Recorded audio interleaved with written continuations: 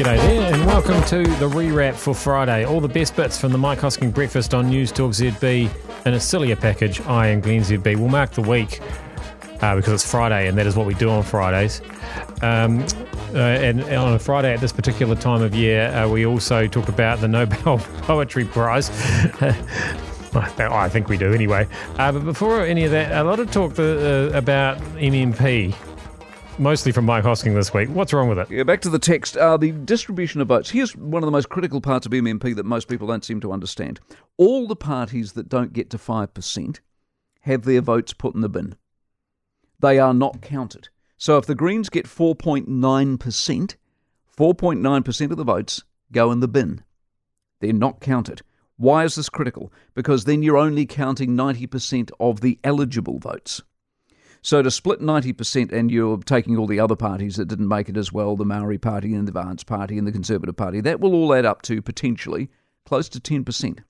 So you're splitting 90% of what's left, aren't you? You've got 90% of the vote left. You're splitting 90%. What's half of 90%? 45. You need 45% to get to government, not 50%. So the higher the burn rate of the vote, the more influence there is for the other parties and the less the numbers are needed or the votes are needed to form the government. That's one of the most critical parts of MMP. Yeah, I'm not really totally certain he's cleared that up massively. Basically, the point is, if somebody's polling 45% and they got that much of the vote, they couldn't form a government by themselves unless that's all you need. I haven't done a good job of making this clear either. Mind you, it's not the least complicated system out there, of course. STV, I think, is a better system than MMP, and the only reason MMP won was because we didn't do our homework. Essentially, we had, was it 4 choices we had? I think we had 4 choices. Anyway, Shirtcliffe was after the FPP. Was he after the FPP? See, I can't even remember. But the Greens were after the... 5, including the existing system. It was the existing system plus 4, wasn't it? I think so. Yeah, it was too. And STV had a bit of a surge, but it was never going to win because the Greens got behind the MMP, and because we were lazy and we didn't do our homework, and we were sick of Muldoon, and we were sick of Longy, and we were sick of being bulldozed with policy. What we wanted was just something different, and the something different didn't matter to us. We just voted for something different. Turned out to be MMP, and here we are 24 years later, and it's entirely possible that next Saturday we're going to essentially, for all intents and purposes, voted out of existence. Yeah, I mean, I wanted STV as well. Yeah. And complicated. I think that's the thing. I think it was too hard to think about. Yeah, exactly. And also it sounded a bit like an STD as well, which nobody wants. That probably killed the buzz early on. But anyway. And also, the other thing that was working against it is that's basically what they have in Australia, and of course nobody wants to do what they do in Australia. Because you go down preferencing and it becomes a cluster. But anyway, is there any appetite at all to change the system, or have we just given up on everything these days? It's worth a thought, isn't it? Yeah, it is amazing after all this time, couple of decades. Very few of us really understand what's going on. Well, we were making fun of America for them not understanding how their voting system works, but we don't either, do we? It's no wonder the Greens can put some sneaky tax policy in there and then make it, without it being a bottom line, make it a top priority and get it through. One of the more remarkable revelations that came from James Shaw yesterday on our Leaders' Breakfast was the wealth tax. Have you heard it? Shaw sold it as a way to get past the capital gains tax. And this, in a way, I think may well be why MMP is in such trouble. Why didn't we get a capital gains tax? Because of MMP. If you voted for Labour because you favoured a tax, you would have been disappointed. If you voted for New Zealand First because you thought he would go with National, you would have been disappointed. I mean, how many things didn't get done under the guise that MMP made it too tricky? How many things got hijacked because of MMP? Fee baits for EVs didn't happen. Military and masks from day one of our lockdown didn't happen. Various level adjustments during the COVID outbreak didn't happen. We don't have a travel bubble right now with Australia because of MMP. Just how many times have the government of the past 3 years been able to explain away policy ideas and advancement, and in some cases disaster, because they simply couldn't get the numbers? So just what is it you're voting for? The trouble with MMP is you literally don't know what you're going to get. All you get's a number, more or less than 5%. So here I think was what James Shaw was driving at. The Greens get 5%, right? Labour don't get to govern alone. So in essence, the Green party holds the balance of power. Not in a New Zealand First kind of way. They're not going with National, they're wedded to Labour. But, and history shows this, the Greens don't have to go into government. What if they insist on a wealth tax? What if the difference between Labour being in government or not is a wealth tax? Would Ardern have any real trouble explaining to the country she had no choice?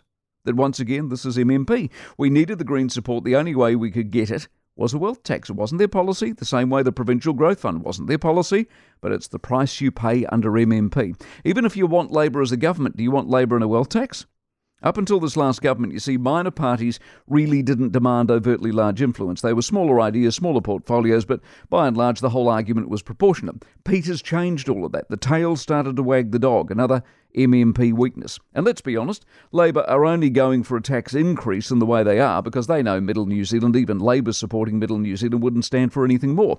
But that doesn't mean on the quiet that Grant and Company, who have dug themselves the most enormous debt hole, don't actually want to do more by way of tax increases. Just how convenient would it be if they could get the Greens what they want, actually get what they want as well, but have their fiscal cake and eat it once again, all the while blaming MMP? Yeah, so I feel like we've been beating up on MMP all week this week, really.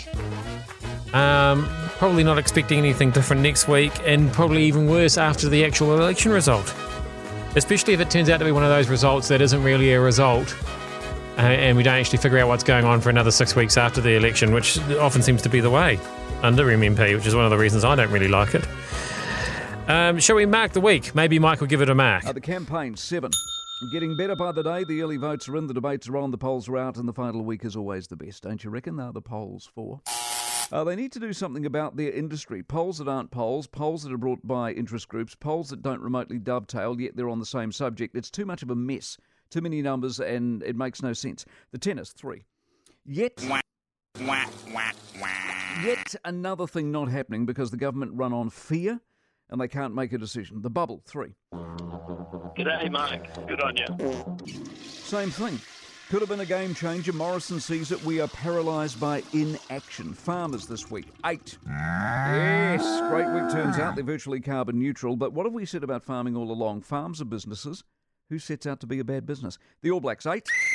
Isn't it extraordinary, eh? The first test of the year and it's October. The Shield, as in the Ranfurly, 7. On the move again. Both Super Rugby and the Mitre 10 have been major beneficiaries of an otherwise fairly bollocks sort of year for sport. Denise Lee, 2.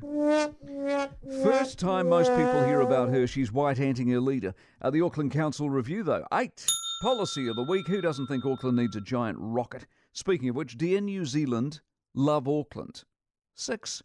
I mean, God bless AT for trying to boost domestic tourism, but I mean, have you seen Auckland? Joe Parker, as in Joseph, 7. Let's get ready to rumble! Yeah, weird old negotiations. I'm not sure how much further along this fight gets him towards a title, but it'll be a sellout in December. We love Joseph Parker in the boxing. The Australian budget, 7. Further proof that they've handled this better than us and they know what a tax cut is. Prosecco, 6. Sales are apparently through the roof. Is that because it's actually good? Where was the cork, Glenn? Where was the cork? Get me a cork. Prosecco. 6. There we go. So much better. Where was I? Is that because it's actually good, or we'll just drink anything these days? That's super annoying that he did that. Because, I mean, yes, I could have put a cork in initially, but I'd already had lots of other sound effects and things around that, so I'd literally had deliberately decided to leave that one. And then he puts me on the spot, and then I have to go to my sound effects, and they're listed, cork popping, but I haven't had a chance to listen to them all because, some corks are from a still bottle of wine, some are from a sparkling bottle of wine. You got your Prosecco, which is, of course, a sparkling wine. So I literally just gambled and tried to remember which one is the right one.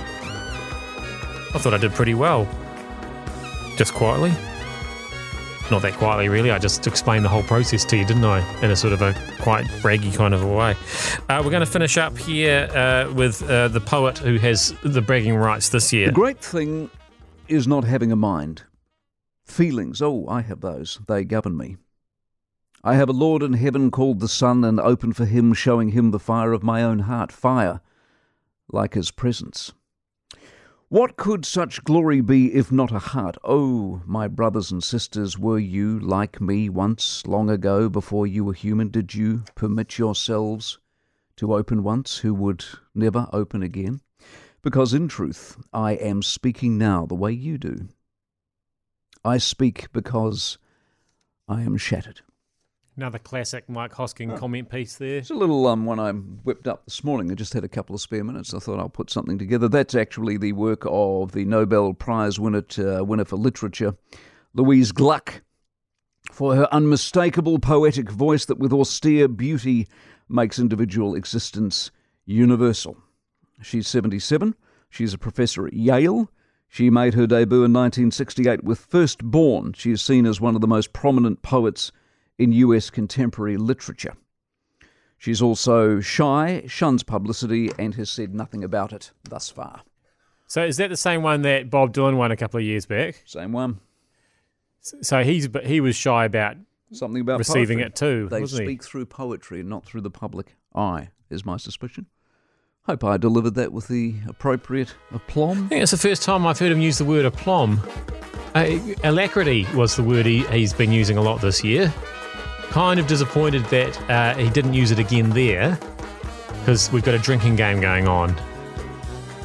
Anyway, maybe we'll have to add aplomb into it now. I'll see if he uses it again. Listen out. I am Glenn ZB. If he uses it again, I'll put it in on Monday's podcast. That was the rewrap for Friday. I'll see you back here then.